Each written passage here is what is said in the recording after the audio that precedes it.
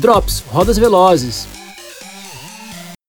Então a gente ia ficar uma noite nesse hotel e depois no dia seguinte ir com todos os atletas que ela convidou para essa outra cidade. Só que a gente não sabia nada disso, a gente tava meio perdido lá e tipo, apareceu um cara numa van e falando, vamos que, né, vocês são do Brasil e tal, então vamos. E a gente, tá. Aventurando na China.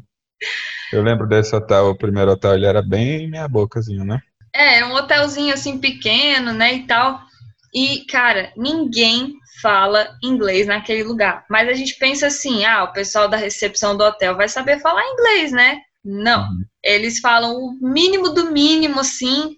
É aquela comunicação difícil. A gente tava morrendo de fome, a gente desceu, sentou lá no lobby do hotel e apareceu um menino falando um monte de coisa e a gente sem entender nada. E a gente falando, a gente não sabe, no Chinese, no Chinese. E ele continuava falando. Sentou do nosso lado.